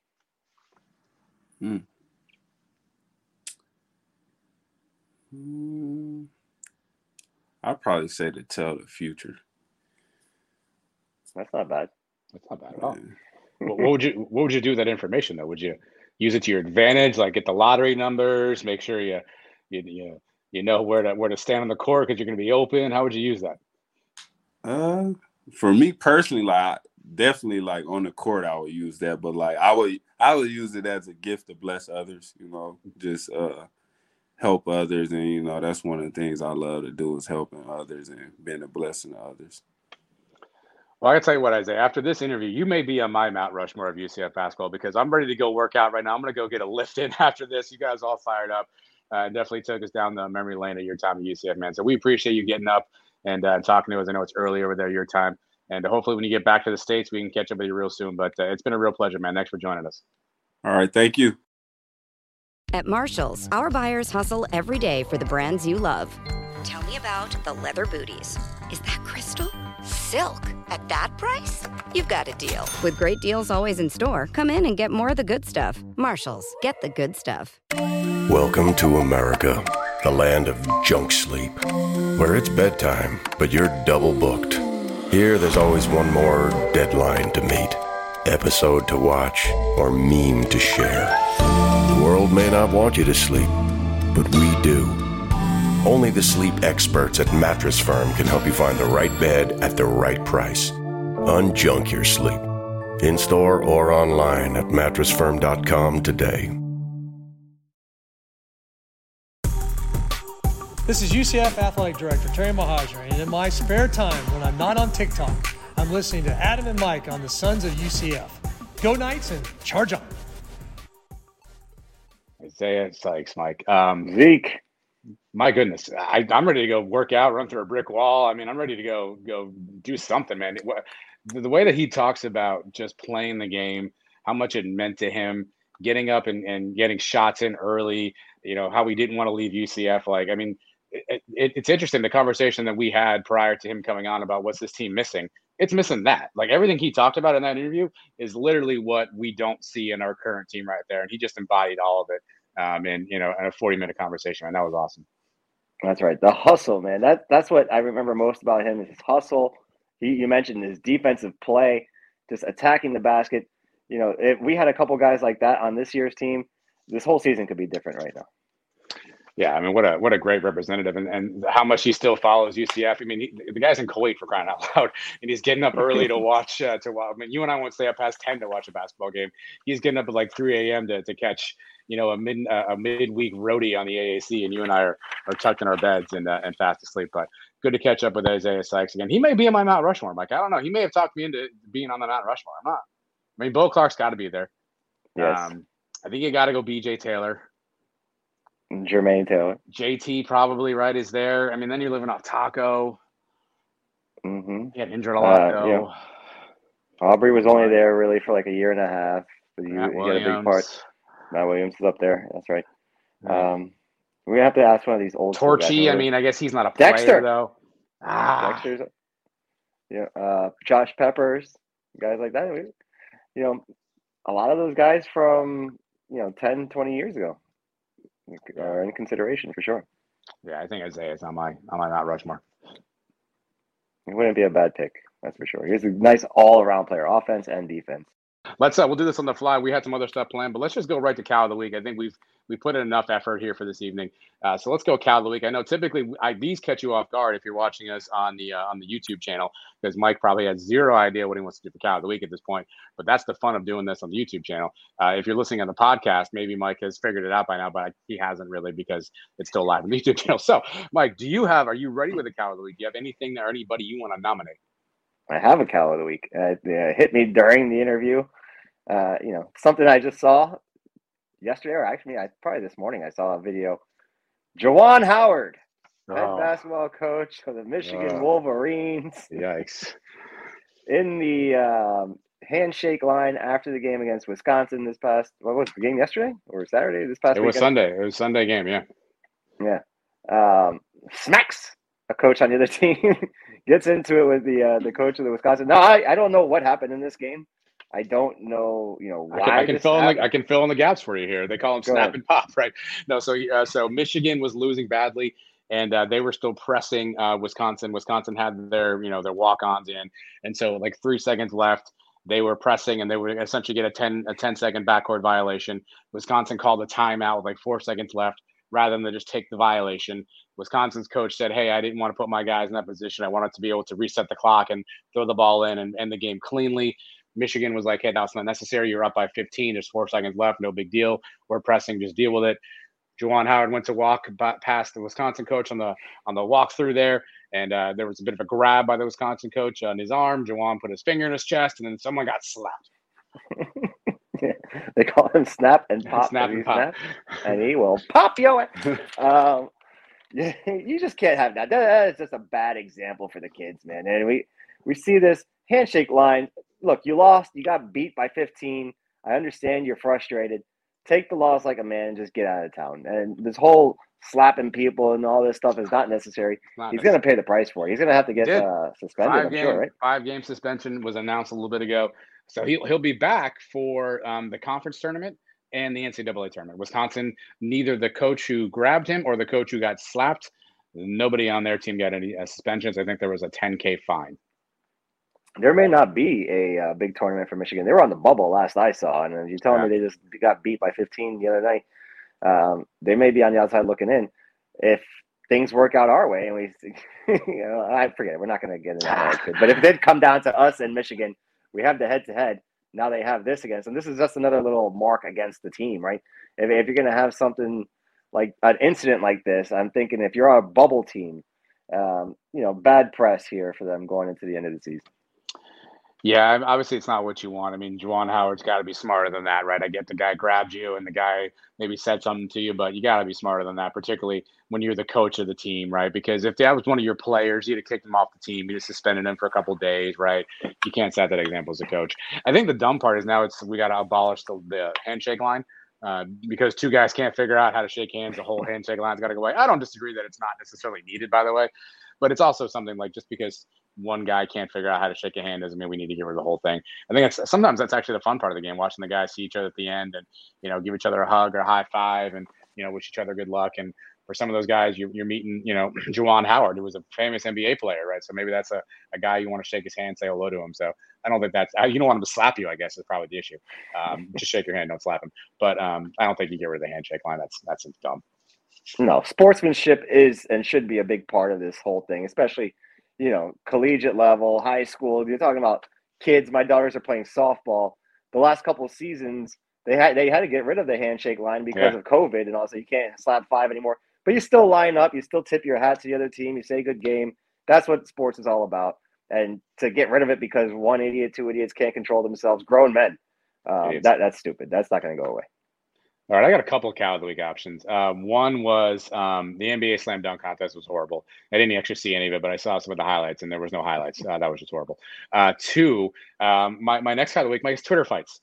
Twitter fight. I mean, what are we doing with Twitter fights? You people aren't solving anything in 140 characters, and I'm tagged in this thing. I got like 95 retweets. Somebody's giving me like the conference teams they want, how much money teams make.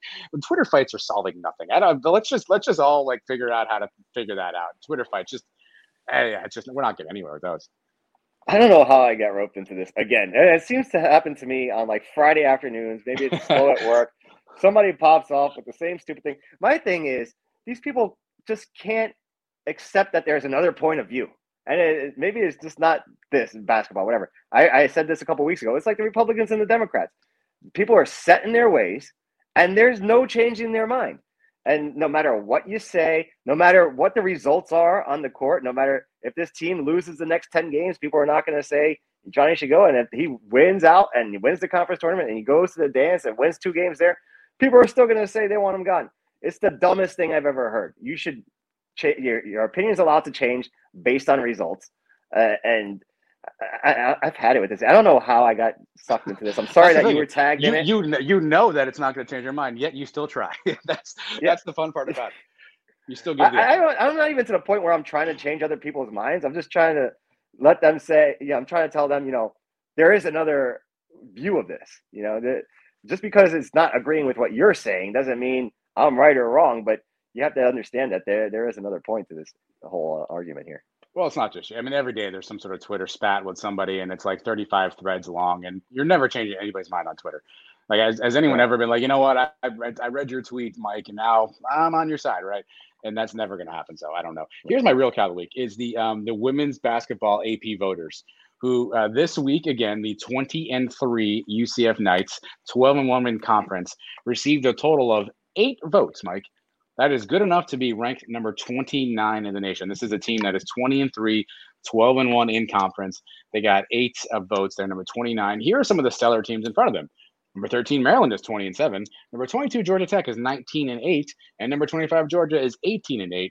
Yet the 20-3 American Conference leading women's Knights basketball team, 12-1, obviously not good enough, and they can only get 8 votes, Mike. I don't know if they don't want watching this. I'm not sure what's happening. If they don't want to rank an American Conference team, I have no idea what's happening. But this is literally like a fireable offense. This should be a congressional investigation at this point.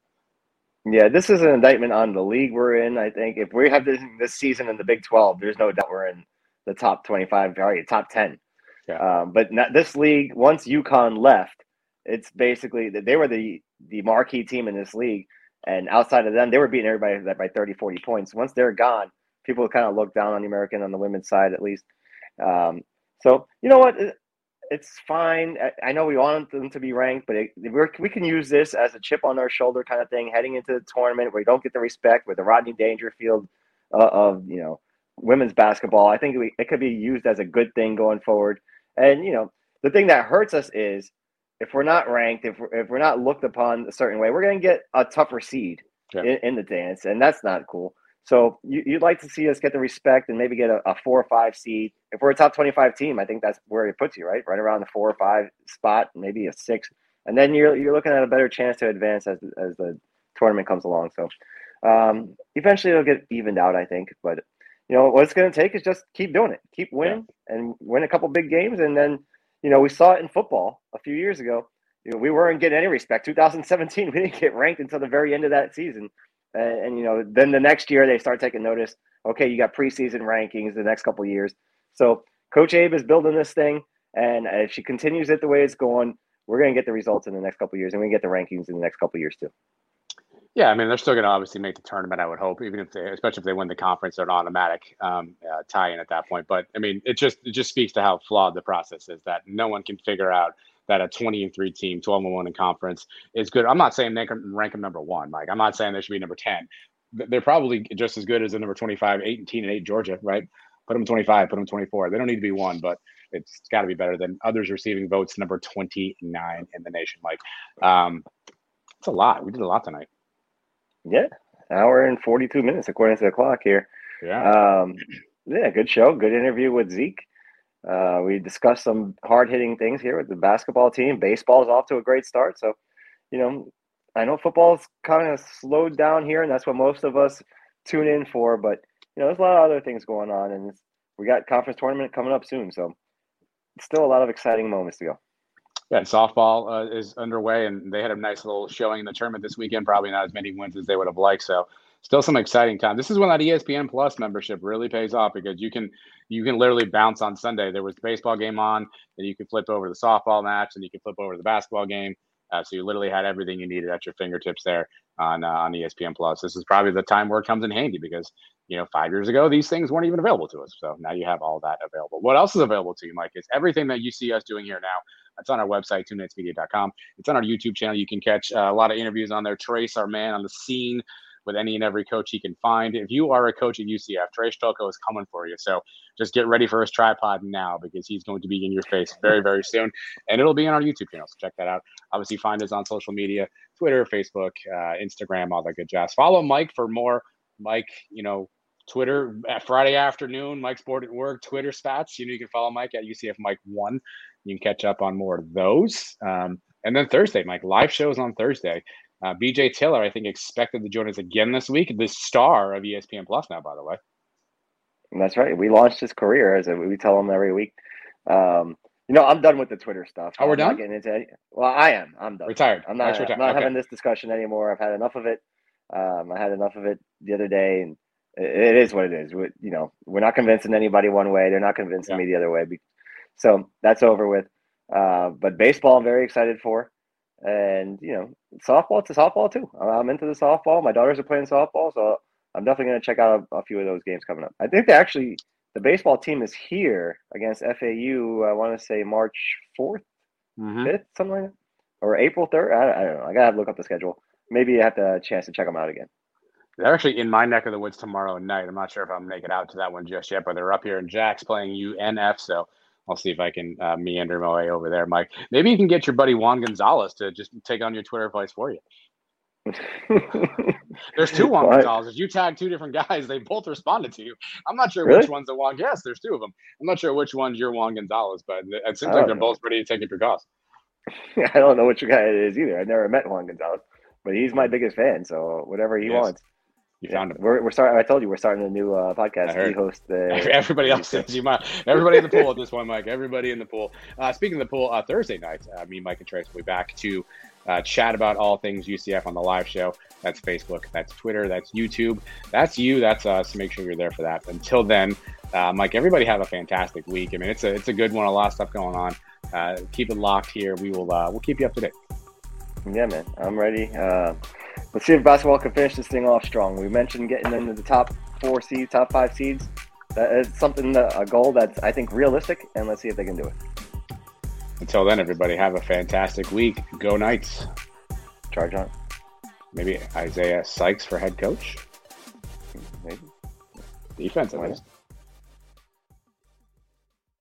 Mary redeemed a $50,000 cash prize playing Chumba Casino online. I was only playing for fun, so winning was a dream come true. Chumba Casino is America's favorite free online social casino. You too could have the chance to win life-changing cash prizes.